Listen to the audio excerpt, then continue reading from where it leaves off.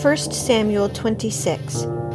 Then the Ziphites came to Saul at Gibeah, saying, "Is not David hiding on the hill of Hachilah, which is before Jeshimon?" So Saul arose and went down to the wilderness of Ziph, having with him 3,000 chosen men of Israel, to search for David in the wilderness of Ziph. Saul camped in the hill of Hachilah, which is before Jeshimon, beside the road, and David was staying in the wilderness. When he saw that Saul came after him into the wilderness, David sent out spies, and he knew that Saul was definitely coming. David then arose and came to the place where Saul had camped.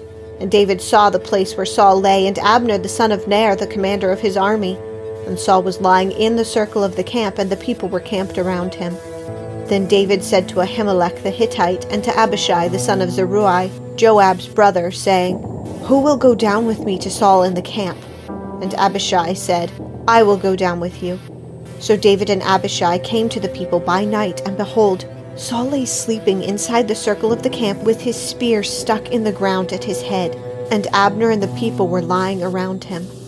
Then Abishai said to David, "Today God has delivered your enemy into your hand. Now therefore, please let me strike him with the spear to the ground with one stroke, and I will not strike him the second time." But David said to Abishai, "Do not destroy him, for who can stretch out his hand against the Lord's anointed and be without guilt?" David also said, "As the Lord lives, surely the Lord will strike him, or his day will come that he dies, or he will go down into battle and perish.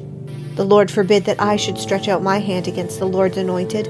But now please take the spear that is at his head and the jug of water, and let us go." So David took the spear and the jug of water from beside Saul's head, and they went away. But no one saw or knew it, nor did any awake, for they were all asleep, because a sound sleep from the Lord had fallen on them. Then David crossed over to the other side and stood on top of the mountain at a distance with a large area between them.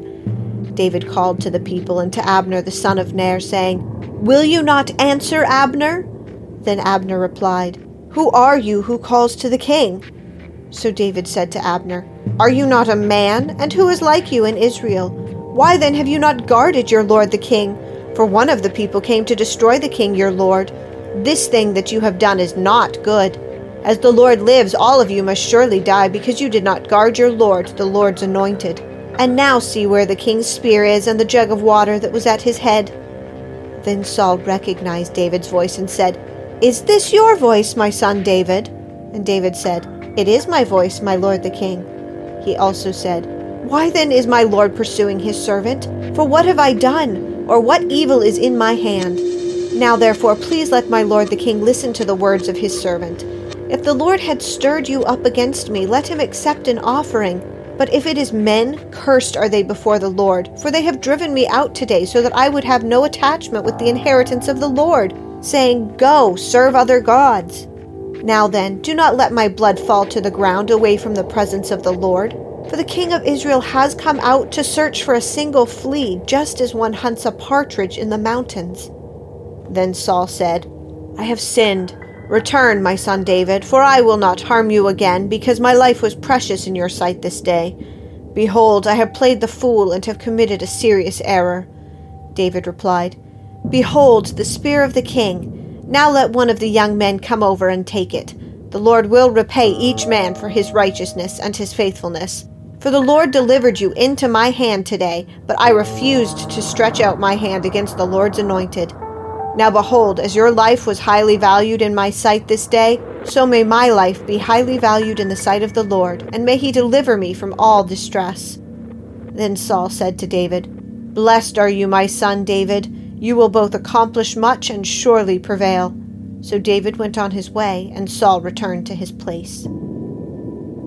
Chapter 27. Then David said to himself, "Now I will perish one day by the hand of Saul. There is nothing better for me than to escape into the land of the Philistines. Saul will then despair of searching for me any more in all the territory of Israel, and I will escape from his hand." So David arose and crossed over, he and the 600 men who were with him, to Achish the son of Maoch, king of Gath. And David lived with Achish at Gath, he and his men, each with his household, even David with his 2 wives, Ahinoam the Jezreelitess and Abigail the Carmelitess, Nabal's widow. Now it was told Saul that David had fled to Gath, so he no longer searched for him. Then David said to Achish, If now I have found favor in your sight, let them give me a place in one of the cities in the country, that I may live there. For why should your servant live in the royal city with you?" So Achish gave him Ziklag that day. Therefore Ziklag has belonged to the kings of Judah to this day. The number of days that David lived in the country of Philistines was 1 year and 4 months. Now David and his men went up and raided the Geshurites and the Girzites and the Amalekites, for they were the inhabitants of the land from ancient times, as you come to Shur, even as far as the land of Egypt. David attacked the land and did not leave a man or woman alive, and he took away the sheep, the cattle, the donkeys, the camels, and the clothing. Then he returned and came to Achish. Now Achish said, "Where have you made the raid today?" And David said, "Against the Negev of Judah, and against the Negev of the Jerahmeelites, and against the Negev of the Kenites." David did not leave a man or woman alive to bring to Gath, saying, "Otherwise they would tell about us, saying, 'So has David done, and so has been his practice all the time he has lived in the country of the Philistines.'" So Achish believed David, saying, "He has surely made himself odious among his people Israel, therefore he will become my servant forever." 1 Chronicles 8. And Benjamin became the father of Bela, his firstborn, Ashbel, his second, Ara the third, Noha the fourth, and Rapha the fifth. Bela had sons, Adar, Gera, Abihud, Abishua, Naaman, Ahoah, Gera, Shephufan, and Huram. These are the sons of Ehud. These are the heads of their fathers' households of the inhabitants of Geba, and they carried them into exile to Mahanath, namely Naaman, Ahijah, and Gera. He carried them into exile, and he became the father of Uzzah and Ahihud. Sharaim became the father of children in the country of Moab after he had sent away Hushim and Bara his wives. By Hodesh his wife he became the father of Jobab, Zibiah, Misha, Malcolm, Jeuz, Sachia, Mirma. These were his sons, heads of fathers' households. By Hushim he became the father of Abitub and Elpal.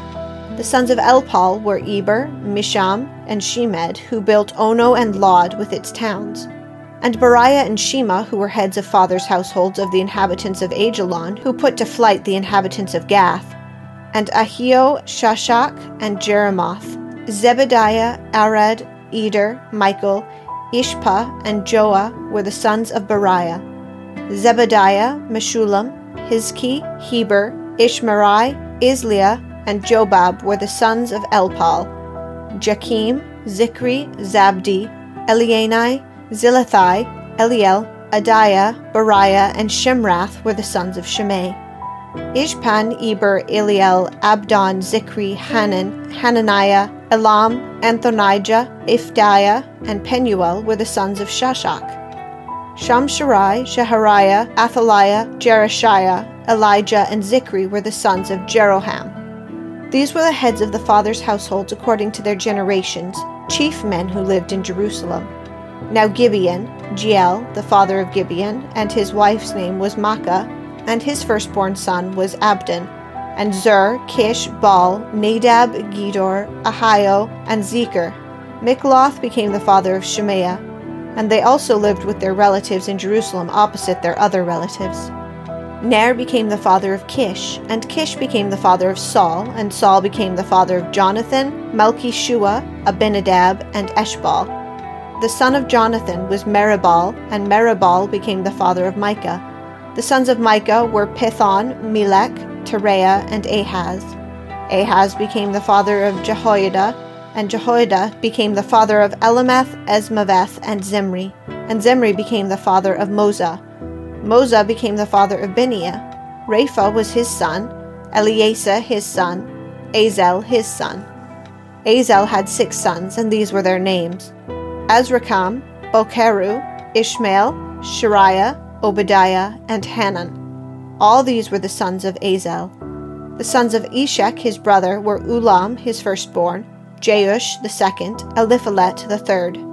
The sons of Ulam were mighty men of valor, archers, and had many sons and grandsons, 150 of them. All these were the sons of Benjamin.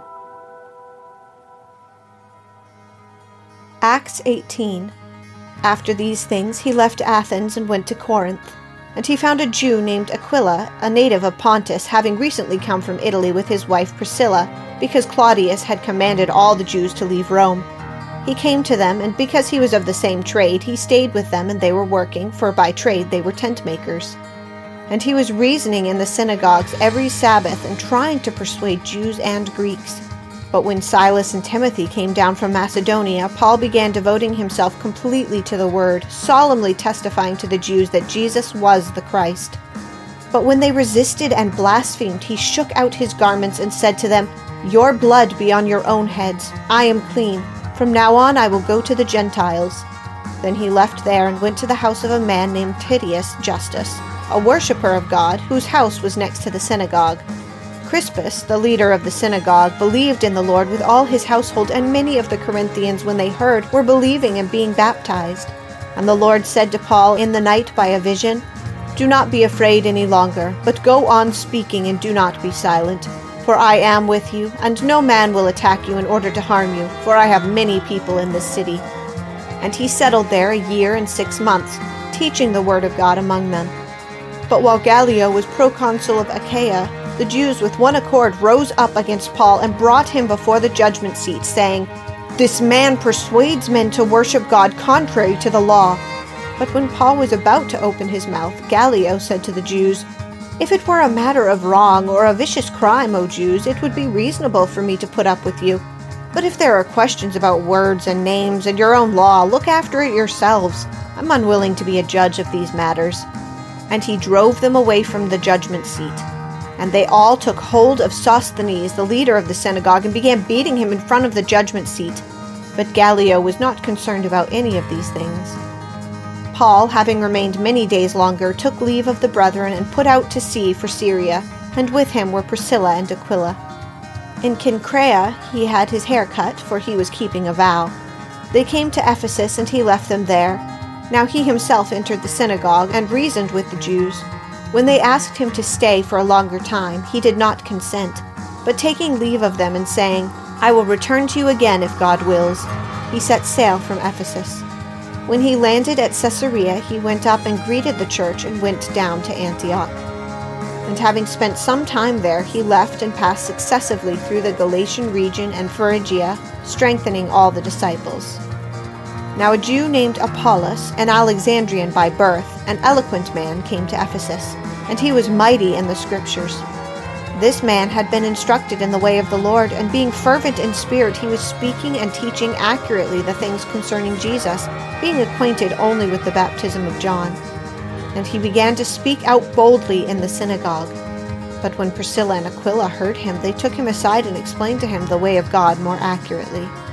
And when he wanted to go across to Achaia, the brethren encouraged him and wrote the disciples to welcome him. And when he arrived, he greatly helped those who had believed through grace, for he powerfully refuted the Jews in public, demonstrating by the Scriptures that Jesus was the Christ.